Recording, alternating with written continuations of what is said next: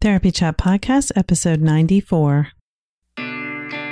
This is the Therapy Chat Podcast with Laura Reagan, LCSWC. The information shared in this podcast is not a substitute for seeking help from a licensed mental health professional.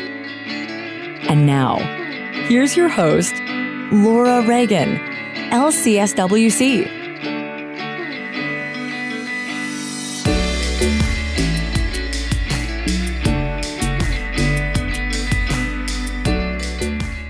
Hi, welcome back to Therapy Chat.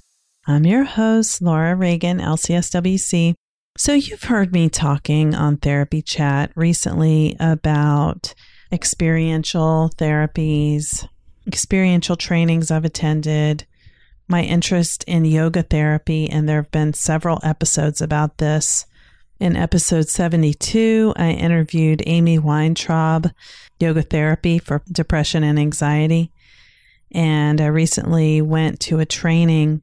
It was a 3-day training at the end of April in 2017 that was focused on using Amy Weintraub's Life Force Yoga together with the Internal Family Systems Model, IFS, to help trauma survivors and really anyone struggling with emotional pain. It was fabulous. Oh my gosh. I'm just so in love with the idea of using yoga therapy. And I still plan to get training in Life Force Yoga as soon as I can get that arranged. I'm now thinking to do it in September. I was going to do it at Kripalu in July, which would be starting today, actually. I'm jealous for everyone who gets to be there, but I couldn't make it work with my schedule. Anyway, so that was episode 72 with Amy Weintraub. And then in episode 75, I interviewed David Emerson about trauma sensitive yoga. He leads the trauma sensitive yoga program at the trauma center at JRI, where he works with Bessel van der Kolk. And in episode 76, I shared my interview with David Shanahoff-Khalsa, who has done a ton of research and is a practitioner of Kundalini Yoga for mental health. So, yes, I'm obsessed with this topic, and rightly so, because I think body-based modalities are really important in trauma work. So, you can imagine my excitement when I received an email from Norton Publishers about a book that was coming out, and I got this email last fall. The book is called Attachment-Based Yoga and Meditation for Trauma Recovery: Simple, Safe, and Effective Practices for Therapy, written by Deirdre Fay. And here on the back, the book has little reviews written by Janina Fisher, Dick Schwartz, the developer of IFS, and Amy Weintraub, who I was just talking about, the Life Force Yoga. So I was like, oh my gosh, I got to get this book. I started reading it, and I admit I haven't finished it yet, as I have so many books to read, and probably the time I would be using to read more books, I'm spending podcasting. So try to have a balance and do the best you can. But it is a wonderful book, and I'm honored today to share with you my interview with Deirdre Fay. She is a wonderful practitioner and is doing amazing work in the world. I think you're really going to be inspired by our interview, as I was. So let's take a listen. Hi, welcome back to Therapy Chat. Today's episode is going to be so wicked awesome, as my guest is from Boston area, and she told me that that's a real good way to say it. My guest today is Deirdre Fay. Deirdre, thank you so much for being on Therapy Chat today. Total pleasure of mine. Thank you, Laura. You're welcome. Deirdre is the author of the book Attachment-Based Yoga and Meditation for Trauma Recovery, and I'm sure you have many other wonderful things that you do. So let's just start by, if you could tell our audience a little bit more about yourself and your work. Well, let's see. I'm currently a psychotherapist in private practice in Arlington, which is right outside of Boston. And I work with those with trauma and attachment wounding. I came into the field out of my own history. I had, in the late 80s, went into an ashram, a yoga ashram in the Berkshires, Kripalu Yoga. And it was in that safe cocoon that my own trauma history came up, unbeknownst to me. And I really went, it just threw me for a loop. I went from being able to be in my body, training for triathlons, doing yoga every day, meditating for hours, to suddenly not wanting to get out of bed. My duvet was my best friend, and I just didn't want to see people. I didn't trust anybody. So it was really a hard adjustment. And I thought to myself, well, what the heck? What happened to me? How come I was able to be so in my body before and I can't now? And yet if all the yoga, not just yoga, but of all the ancient traditions and the wisdom is that you can live safely in your body. Well, you know what? I wanted that. I wanted back. And so that just began the process of really exploring, how do I live in my body? How do I put my mind together again? How do I put the pieces back? And then I went to Smith, got my master's degree in social work. And while I was doing that, I was working at McLean Hospital for one of my internships. And somebody heard that I had lived at Kripalu and asked me if I would come to the dissociative unit in the evenings and teach them yoga and meditation. And I said, sure. I didn't know what it would be like, but I was so game to share what I knew and had learned and what had helped me. So I got a lot of profound experience there. That was way before really anybody was working with trauma and attachment. And then Bessel van der Kolk heard about the work I was doing and invited me to join his team.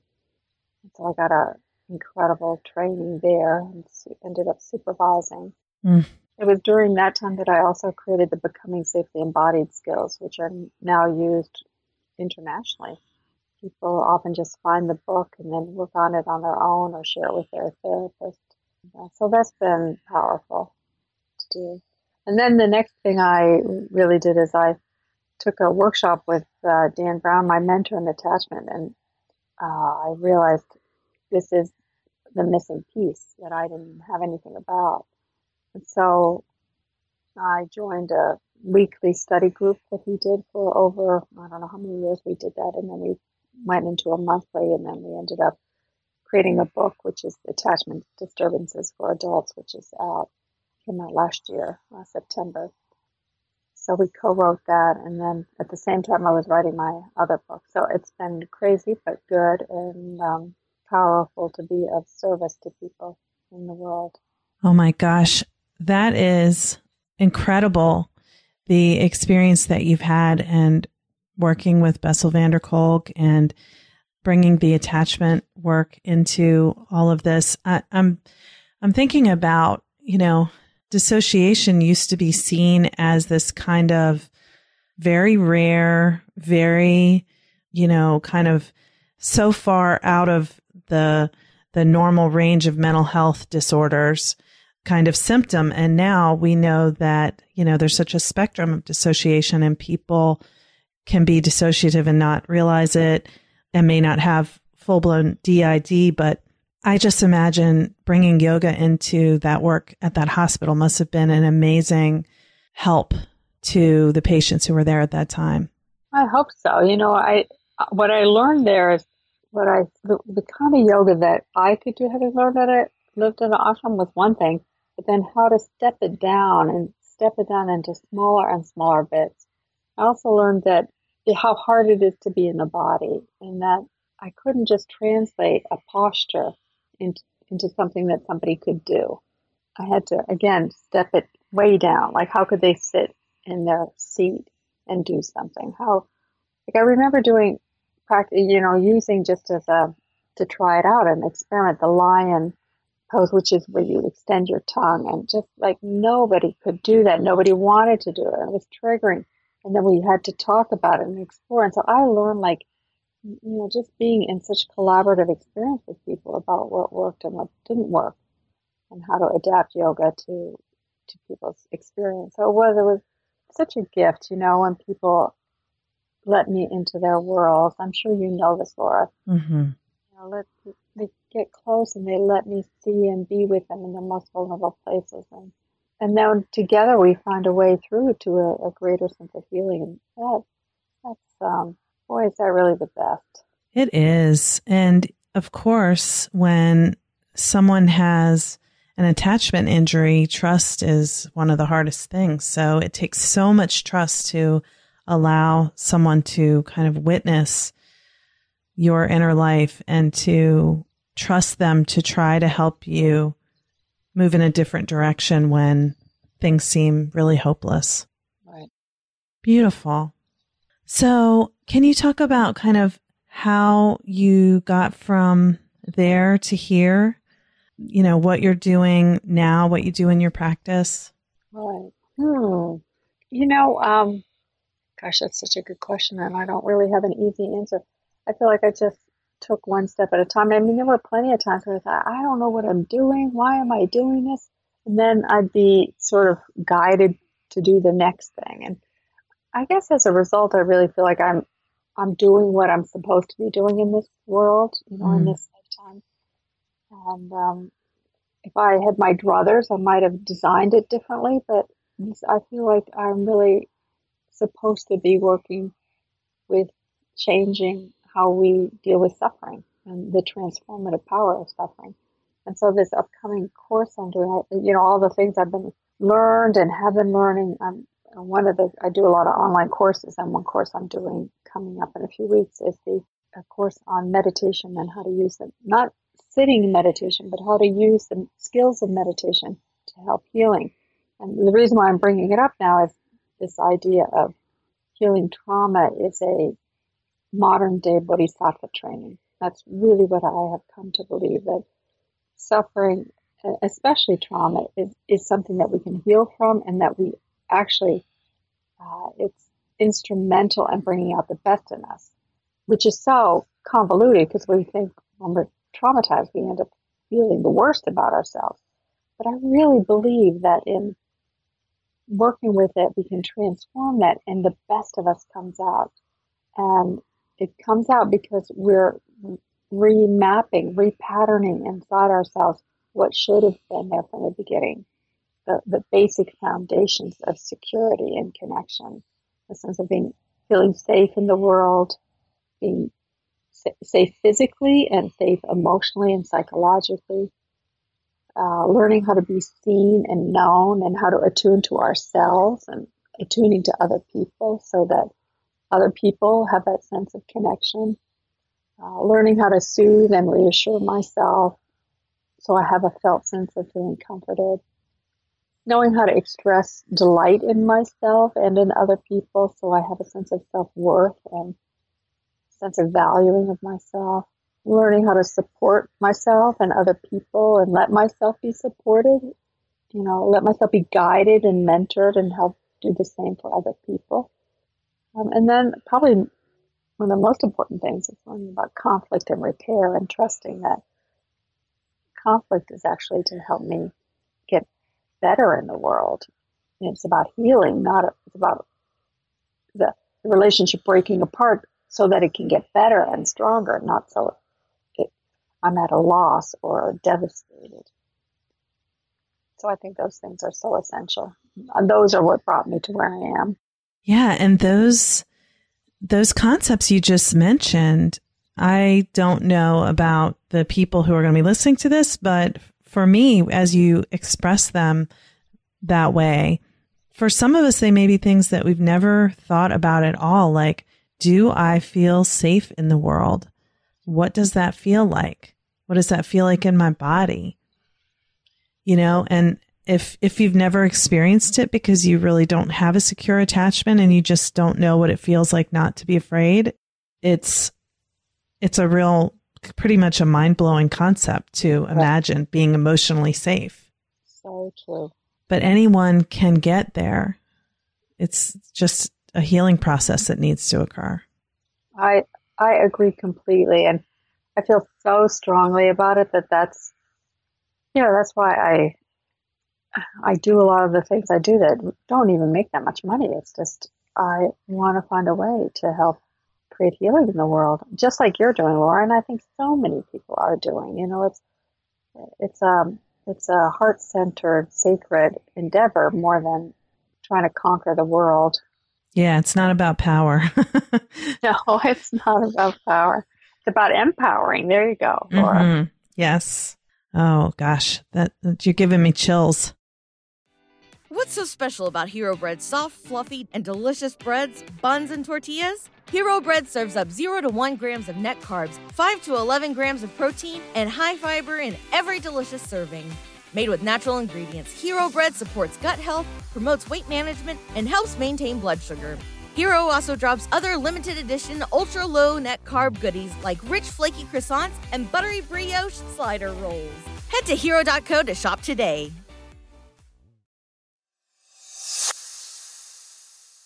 Therapists, we've all had that moment. You wake up in the middle of the night. Oh my gosh, did I do my notes? Well, you don't have to worry about that anymore when you use Therapy Notes. Therapy Notes makes it easy to write your notes, get them done quickly, but thoroughly. My group practice has used Therapy Notes for 6 years, and everyone always finds it easy to use. But the best thing is, if you do need help, you can call their customer service number and a person answers the phone. And anytime I've ever had to use it, which is maybe 3 times in the past 6 years, my issue has been resolved easily with a cheerful demeanor in 15 minutes or less. So I highly recommend Therapy Notes. And don't forget, go to therapynotes.com and use promo code CHAT to get 2 free months.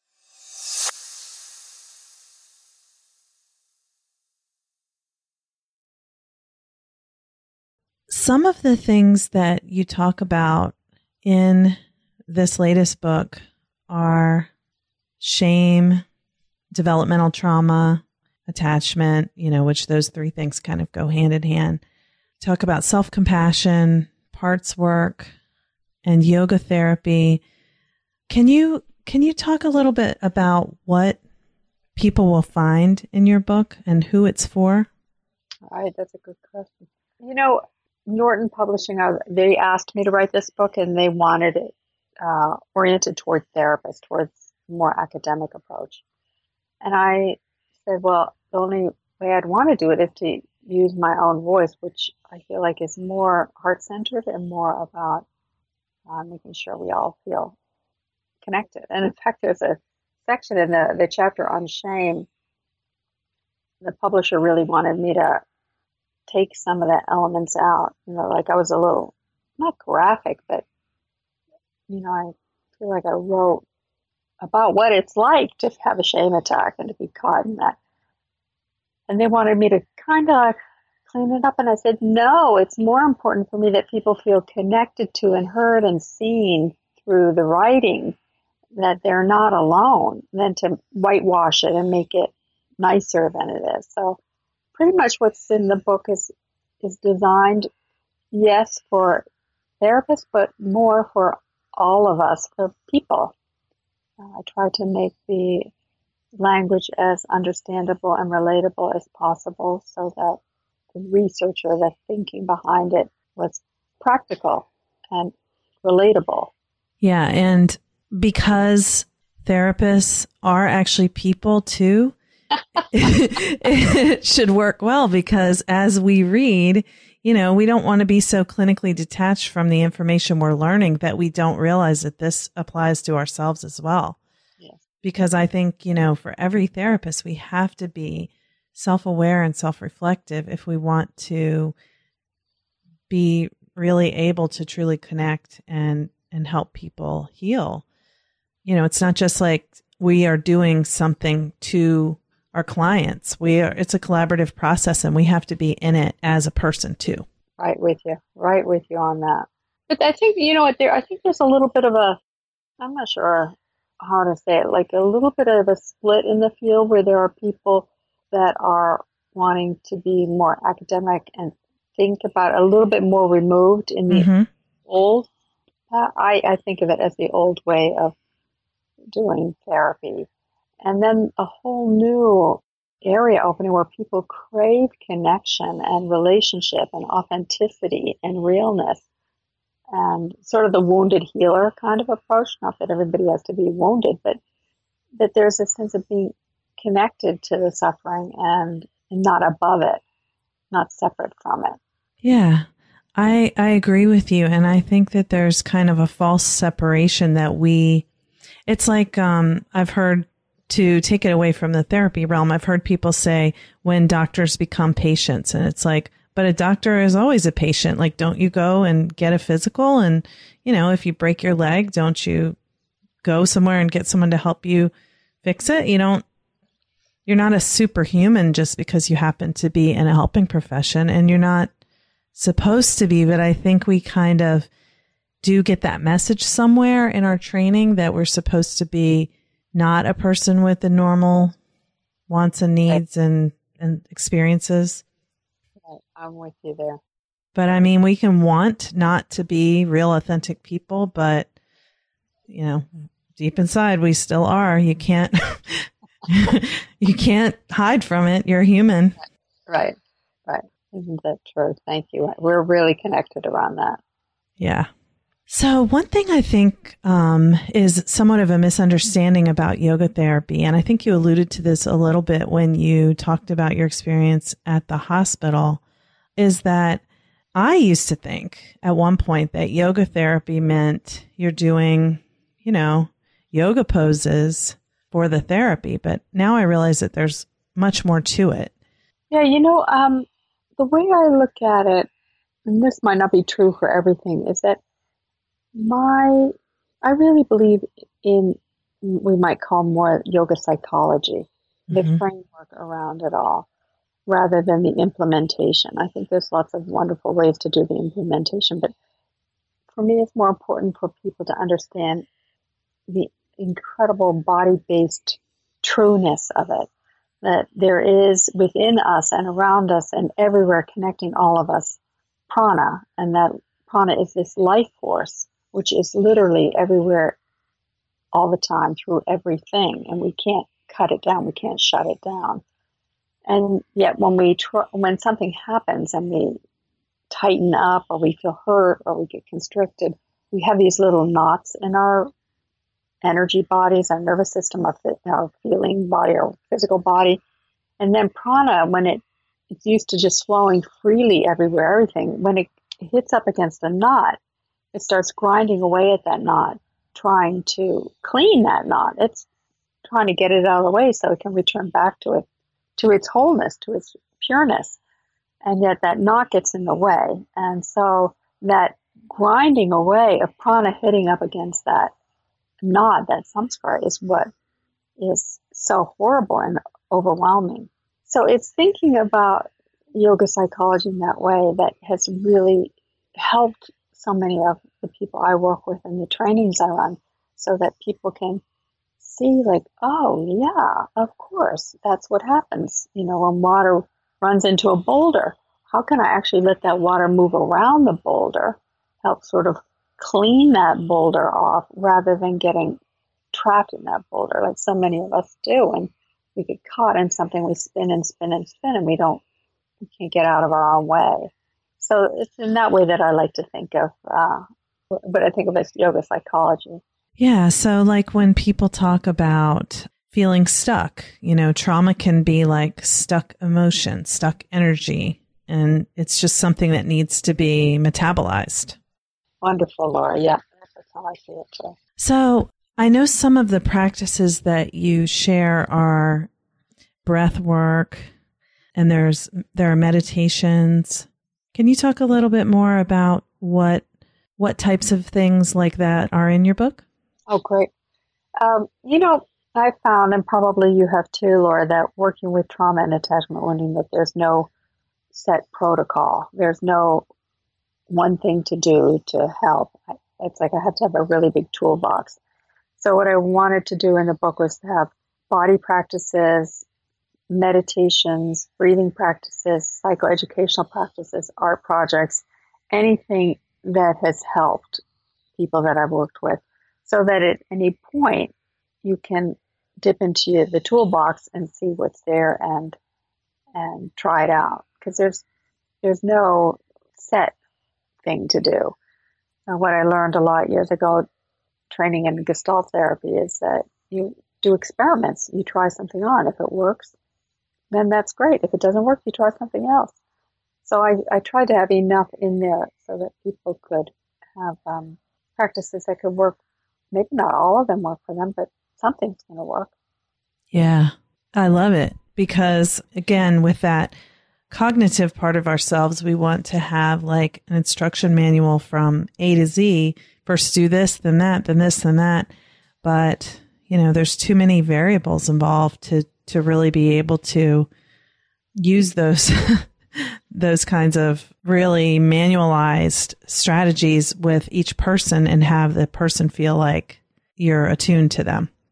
So you talk about the true self, which is a yoga concept, right?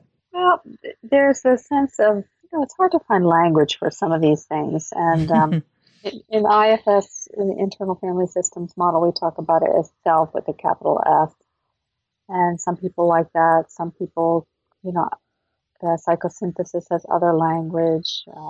And I really didn't know what the right language to fall down on. In yoga, there's the idea of the Atman, which is there's many different levels of the soul, and the Atman is the highest, most, you can call it the most identified with this physical presence. And so there's that idea. And I thought, well, how do I say this? How do I communicate this and find a simple word? So, I was trying to find language that would fit across the board and not be exclusionary. And that's why I chose that.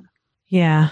I think you're capturing one of the things about doing more developmental work, and body-oriented work is that it's harder to verbalize the concepts because it's that different part of your brain. It's more of the expressive part, not thinking part.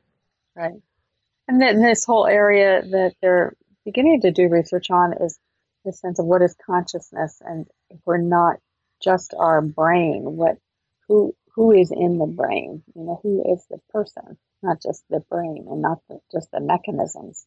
And it's hard to find language to address that.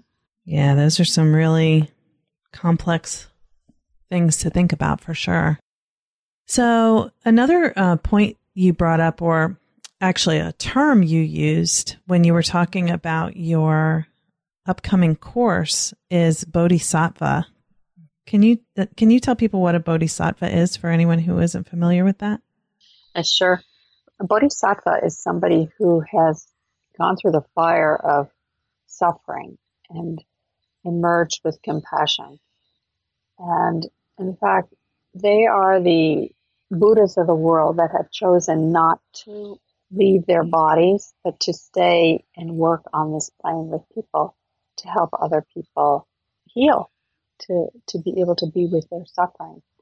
And I really have come to believe that that's what, as I said earlier, that's what trauma is. Trauma is a doorway through which people can get to know their own suffering, but move through it, awaken to who they are, awaken to the power of their own compassion, their compassionate heart. And I really believe that any of those of us who've suffered in any form, that we are being called to create a foundation of healing and compassion in the world. And we're going to need it because there's so much difficult stuff going on in the world and so much acute suffering. And so I really feel like we're being asked from a greater force, from our own hearts that have chosen this to help. So that's what I think bodhisattvas are. The whole idea is how to use trauma as a transformational tool.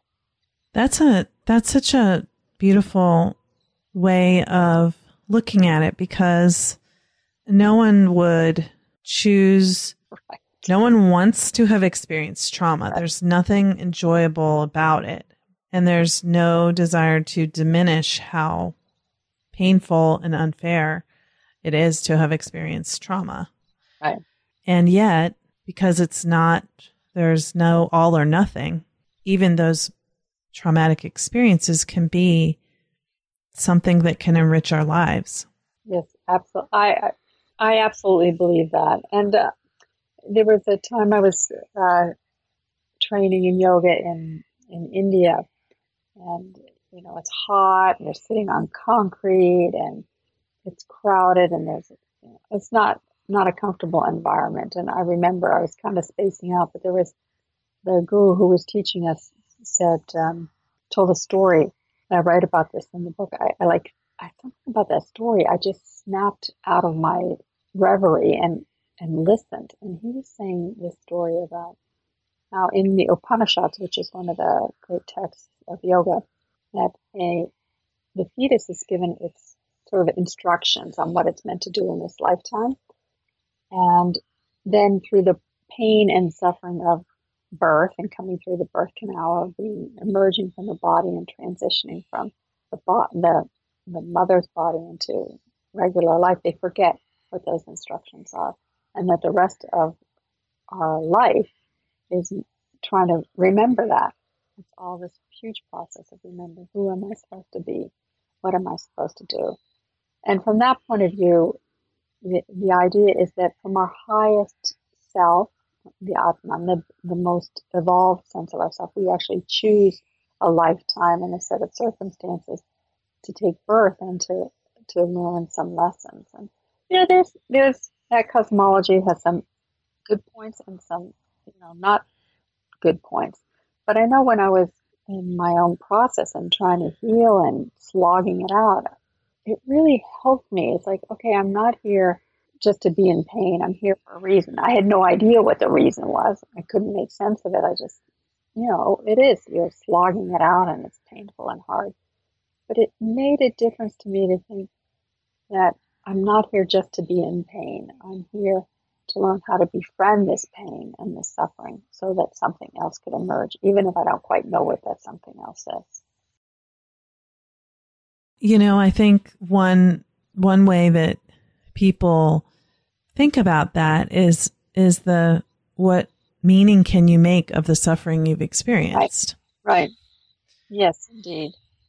Because if it was for no purpose and it's just for you to be miserable and feel horrible and suffer in pain, right, that's hopeless feeling. That feels terrible. Let's just give it up. Right. I think that's where people are like, well, what's the point? And I think, trauma can really make you feel like there is no meaning and there is no purpose. And so if you can get connected with what purpose there could be, I think it can be very healing just to be able to even have that perspective. I'm so with you. Yeah. So not to put you on the spot, but what would you say to someone who might be listening who is in that place kind of where you were when you had all of your trauma kind of come crashing down on you when you were at Kripalu, and they're not seeing how things could get better? What suggestion might you have for someone in that situation? One of the things we all have to keep doing, whether we're in the most acute of our pain or at any point in life, is learning how to separate out the positive and the negative and turn toward the positive. One of the stories I tell is that I have a geranium in my office which has the most beautiful leaves. I just love them. And it's across the room from me, just in front of the window. And usually clients sit somewhere in that area. So when I would sit and be talking to people and listening to them, I would watch how my geranium would keep turning toward the window. And as many times as I would turn the geranium around to face me so I could see its beautiful leaves, by the end of the day, the leaves had turned back around toward the light. And someday it just dawned on me, I thought, oh my God, that's what I need to do. That's what we need to do. We need to all turn for the warmth and the nourishment and just open to that and drink that in. And I thought, what would that be like? What's it like to, instead of turning toward the dark or the sadness or the grief, what's it like to turn toward the light and the warmth? And then can I actually not just turn toward it, but can I open up and receive that deeply into it? Can my cells be changed? Photosynthesis is the whole idea of what happens in a plant. But that means that not only are they exposing themselves to the light, but they have these receptors that allow taking that light in and that warmth and transforming it inside. And that's what I say to myself even now, and that's what I would say to anybody, is that even when you're suffering, find even 1%, one thing. The reason that you're listening to this podcast is you're looking for help. Let yourself reach for help. Let yourself reach for whatever warmth or kindness. But not only that, can you take that into your body? If you hear something that you resonate with it, what's that like to take that resonance from outside and bring it inside? Can your little baby toe on your left foot, can it feel that resonance and tingle with it? And can your heart open? Can your spine relax around it? It's like the remembering that there is love and everything is not just the pain. Mm-hmm. That's right. And from that, we look at yoga. Yoga says the prana is always trying to return us back to ourselves. That's its only goal. That's the only reason prana exists, is to return us back toward ourselves, to be one with everything. And so if we're in pain, how do I learn how to ride that prana, listen to that life force energy, and let myself be returned? And that isn't a path of suffering. It's learning how to surf the suffering, ride the suffering, and find compassion in it, so that I can keep moving toward and back to myself. There's an acupuncturist actually in the Washington, D.C. area, Diane Conley, that's right, that's her name. She says all sickness is homesickness. And we can think of that certainly with trauma. All trauma is really homesickness. How do I return back to myself? Yeah, that's so powerful, because that's what it is trauma makes you lose sight of who you are, right. The goodness that's there, right? Always there. Right. And yet at the same time, it opens up our longing for more. Yeah. We want more. Oh, this is some really good food for thought. I know people are probably like, whoa. Oh, no. Didn't mean to freak you out. In a good way. Well, Deirdre, before we run out of time, let me ask you if you can tell people where they can find your book and your course, Sure. All the good things you have going on. My book is on Amazon. That's the easiest way to get it. My first name is hard to spell, because there's too many R's in there. But or you can look on my website, dfay.com, and you can find a link for the book there. You can also sign up for my mailing list there, which is where you get all the information on the courses. I do this upcoming course on meditation skills, and then I do the Becoming Safely Embodied online course I'll run in the fall. And then I do a lot of other trainings and things that are all on there. So love to be in touch with people and connect. Always such a deep pleasure of mine. I'm definitely going to check out your courses, and the Becoming Safely Embodied has definitely piqued my curiosity. So I need to find out more about it. Great. Love to have you there. Well, I will put a link to your website and all the resources you mentioned in the show notes for this episode so everyone can go and find it, because I know you said your course starts very soon, and this is going to air on July 13th, 2017. So when will your course start? Registration is opening I think we're opening it on the 20th. I just talked to everybody yesterday. It's Thursday the 20th. If all goes well, that's when it's open. And then it'll probably start the Friday after. There'll be pre-course material on there, but then it'll start after that. Wonderful. Well, I hope some people who are listening will take advantage of the opportunity to sign up for that. I'm probably going to be one of them. So, Deirdre, thank you so much again for being on Therapy Chat today. Thank you, Laura. Such an incredible honor and pleasure. I'm so excited that I was able to interview Deirdre Fay.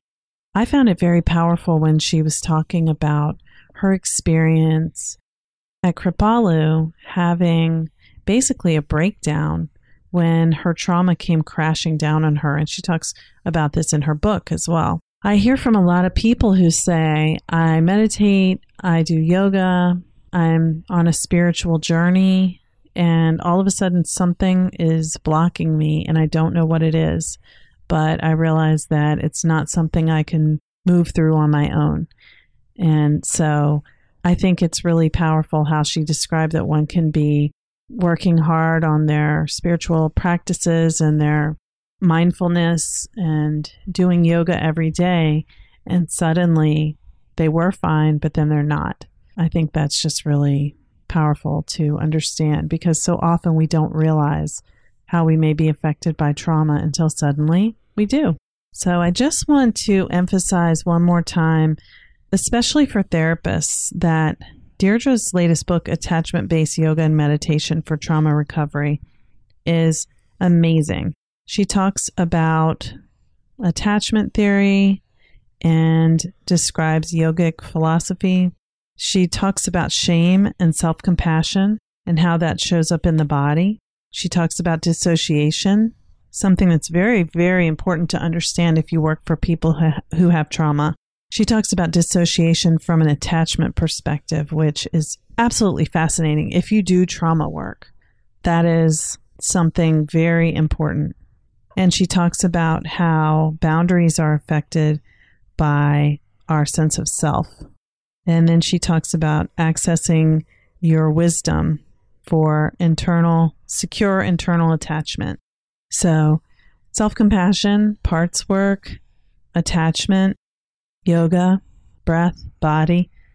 This is everything I use. Well, for me, the missing piece is the yoga therapy piece because I don't have training in that yet. But this book just blows me away. And I wanted to be sure that you caught that Deirdre has some courses online, including one that's coming up on July 20th, which you can find at her website, dfay, that's dfay.com. Thanks so much for listening. Hey, this is Laura Reagan. You may have heard my Therapy Chat interview with Charlotte Heiler-Easley, LCSW, who's an EGALA and PATH certified psychotherapist offering equine-assisted psychotherapy in Lexington, Kentucky, which aired last fall. Charlotte is doing beautiful work, and I loved our conversation. In fact, it motivated me to begin spending time, mounted and unmounted, with horses, and I've been in love from the first moment. If you've been following Therapy Chat, you've probably heard some of my discussions about this in November and December of 2016. And if you missed our interview, you can listen by going to my website, therapychatpodcast.com, and look for episode 56. That interview was very powerful for many people, and based on that, Charlotte and I have decided we want to offer 2 day-long retreats here in Maryland, combining my work with hers. So one day will be for therapists, and the other day is for anyone who wants to connect deeply within. Both days, we will be journeying inward to connect with ourselves and make connections with one another, using elements of the Daring Way together with Charlotte's EAP work. If you're excited about this, please email me at laura@laurareaganlcswc.com or go on therapychatpodcast.com and you will see a link to contact me. And I can add you to the list to be notified when registration opens. The dates and the site are now finalized. It will be taking place just outside of Annapolis on August 29th and 30th, 2017. August 29th is the day that's open for everyone, and August 30th is the day that is exclusively for therapists. By the time this airs, the registration link should be available on my website, laurareaganlcswc.com. Look for where it says retreats, and you will be able to find the link to sign up. If you have any trouble finding it, just email me at laura@laurareaganlcswc.com. And If you do send me a message, you will be sent an email to register as well. I hope you can join us. We are so excited about this experience.